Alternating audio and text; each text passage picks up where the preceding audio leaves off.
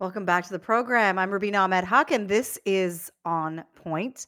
A story that we've been covering all day today is Ontario's new announcement about more funds for private clinic surgeries in a bid to what they say stabilize the healthcare system.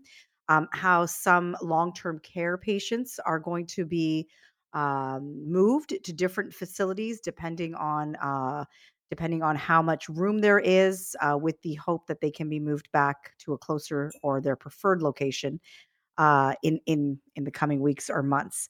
All of this is raising a lot of concerns about where our healthcare system is headed and whether this is another move towards privatization, which is something that in Canada we have enjoyed universal healthcare for decades. It's one thing that we hold dear and we are very proud of, often when we're compared, for example, to the United States.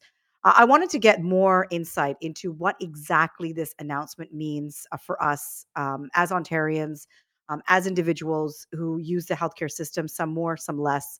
I want to welcome Bacchus Barua. He's the director of the Fraser Institute Center for Health Policy Studies. Bacchus, welcome to the program. Good evening, Rubina. Thank you so much for having me on the show. Thank you for making time for us. Your reaction to the provincial government's announcement about what they want to do to help stabilize, they say, the healthcare system.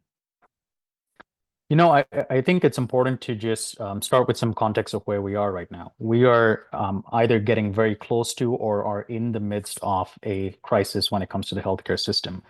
We have an immense amount of staff burnout, we have ER closures, and we have some of the longest wait times in the developed world, which we had before, but now they're certainly a lot longer. Absolutely, COVID does play a significant part in this. But this is an issue that's been mounting for years, I would say. And it's just COVID that's kind of pushed it over the precipice and resulted in the situation that we are right now. Now, once you are in or close to a healthcare crisis, you have to look at the best tools at your disposal.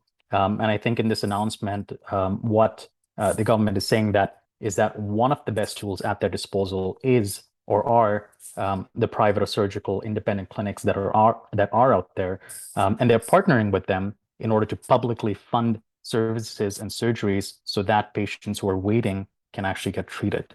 So, I think this is a step in the right direction. It's not unheard of. There are several examples within Canada where we can talk about where this has been tried before very, very successfully in a lot of the cases.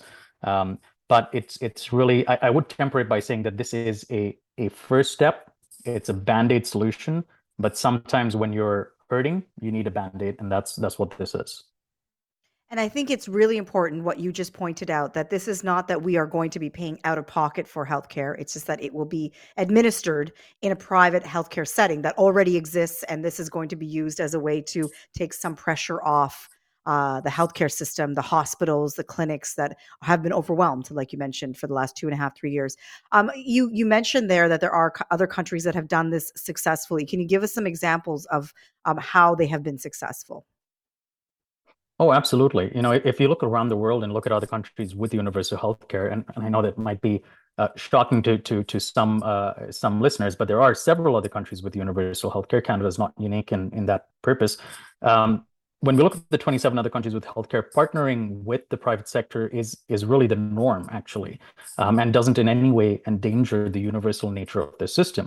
Most other countries realize that you need to put the patient at the center of the model rather than whether it's public or private, and use the best tools at your disposal, either using the private sector as a pressure valve when the public system isn't able to cope with the demand for services, or as a partner. And so, for example, if you look at a country like Australia, they have a very, very long history of partnering and contracting private surgical clinics with the government actually incentivizing individuals to take a private insurance. When you look at Germany, they have a substitutive system where you either are in the public or the private system, so long as you can prove that you have the funds to take care of yourself.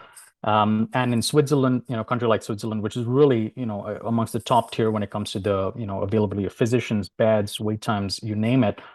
They actually have a deeply integrated system between the public and the private system where it's so integrated that it's actually difficult to tell apart which hospitals are public and private, so long as there's universal coverage. So there's a lot of precedence of this sort of approach around the world and even further than this. But there's also a lot of examples within Canada. Now, the most obvious ones and the most recent ones relate directly to the COVID backlogs that we've been seeing over the last 2 years. We have, for example, in Alberta, part of their surgical renewal or restart plan was exactly this, which was partnering with private clinics to deliver publicly funded services. And even in British Columbia, where the minister has been actually quite vocal about the importance or sanctity of a public healthcare system. Even in British Columbia, they've been contracting out services to private clinics because they understand when you have a resource at your disposal and you have a long wait time, you want to use that tool, you want to use that resource to actually deliver services. And it doesn't really matter from the government's perspective, or shouldn't matter whether it's public or private. And I see exactly this being mirrored over here. I will say there is actually also one very, very notable example that should be brought up, and that is the province of Saskatchewan, which had something called the Saskatchewan Surgical Initiative, on which I think a lot of this is modeled. This was started in about 2010 and ran through till about 2014. And they did a number of different things. They did things like, a centralized pool patient referral system so that patients are matched with the physician who has the shortest wait time. They had a different lean management system. But one of the things that they did out of the box was exactly what we're talking about 10 years later right now, and that's contracting out services to private clinics. And when they did that, not only were the private clinics able to deliver services at a lower cost per procedure, it was actually 26% lower cost on average. And that, relates a little bit to the fact that the devil is in the details, and you want to make sure that you're structuring and incentivizing this well. But they also help manage get wait times down in the province. It went from having an average wait time of 26.5 weeks to an average wait time of 14 in 2010 to an average wait time of 14.2 weeks in 2014. And this is very directly related to what happened over there. They were able to immediately deliver more services with existing capacity, paid through the public purse. Now, in the years in the subsequent years, wait times have gone up even in Saskatchewan because, as I said, this is a first step. It needs to usually be followed by further reforms, by looking at things like patient cost sharing, by looking at how hospitals are paid, whether they're paid according to activity, like it is in most other countries, or whether it's paid according to global budgets, like it is in Canada. But I think at least this is a first step. This is trying to do something different. This is trying to say what resources do we have, and how can we use them to deliver publicly funded services. What kinds of procedures can Ontarians expect that would be done perhaps in a private clinic? I'm thinking back to when my daughter was born. She was in the NICU for 2 months. And there were times where she needed a procedure, but we had to wait because there was a baby that was of greater need than she was. And I was thinking, like, would that have been a situation? Like, she had to get a PICC line, for example, because the IV, it wasn't, she was so tiny that it wasn't working. So they had to send her to another hospital to get that done. I'm just trying to think of, what procedures can we expect will be then transferred to these private clinics going forward. Um, First, thank you for sharing that, and I'm grateful and glad to hear that things went successfully as they turned out. Um, I don't know the specifics of exactly which procedures are within the purview of these new contracts, but from experience in British Columbia and Alberta and Saskatchewan, these are usually pertain to day surgeries. There are reasons why that's the case. That has partially to do with what's defined as a major or minor surgery. It has to do with whether that particular clinic is also providing services that are purely privately paid, and that goes into the Canada Health Act, which puts all sorts of impositions in terms of whether these services can receive public and private funding. But that's kind of precisely the problem. It shouldn't be this difficult. It shouldn't be a situation where you can only do certain surgeries, but you can't do others, or it shouldn't be a situation where, for example, physicians or nurses are forced to make the choice between the public and the private system, which many provinces actually have restrictions on, although it's not actually a requirement of the CHA.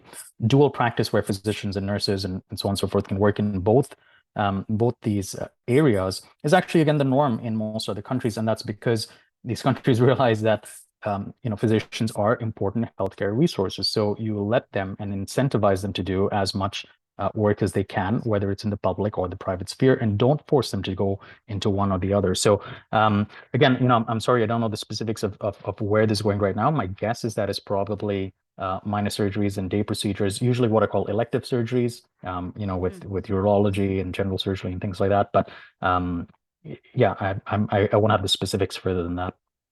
Yeah, that would make sense. I can't imagine like open heart surgery will be done, at a private clinic. I think that would still be, isolated to hospitals and publicly run hospitals.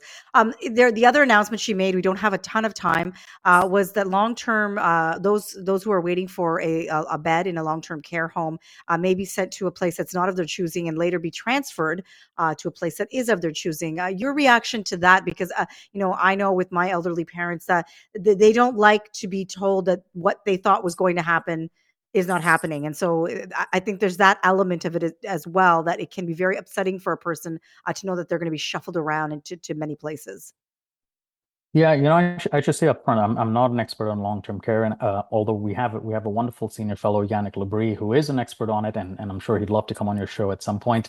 But I will say that just the issues that we're facing with long-term care is related to other issues that a lot of other countries are having with aging populations, and what they're doing is that most other countries are shifting to what are called aging at home policies, where they recognize that a purely institutional view where you have to go into a long-term care home, whether it's of your choosing or not of your choosing.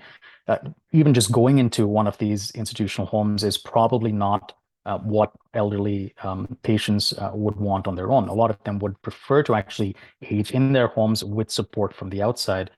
So yeah, obviously it's an unfortunate situation in any circumstance where individuals cannot choose where they are aging. But I do hope at the very least, this opens the discussion about what choice actually means, and whether that choice can actually be expanded to those patients' homes themselves.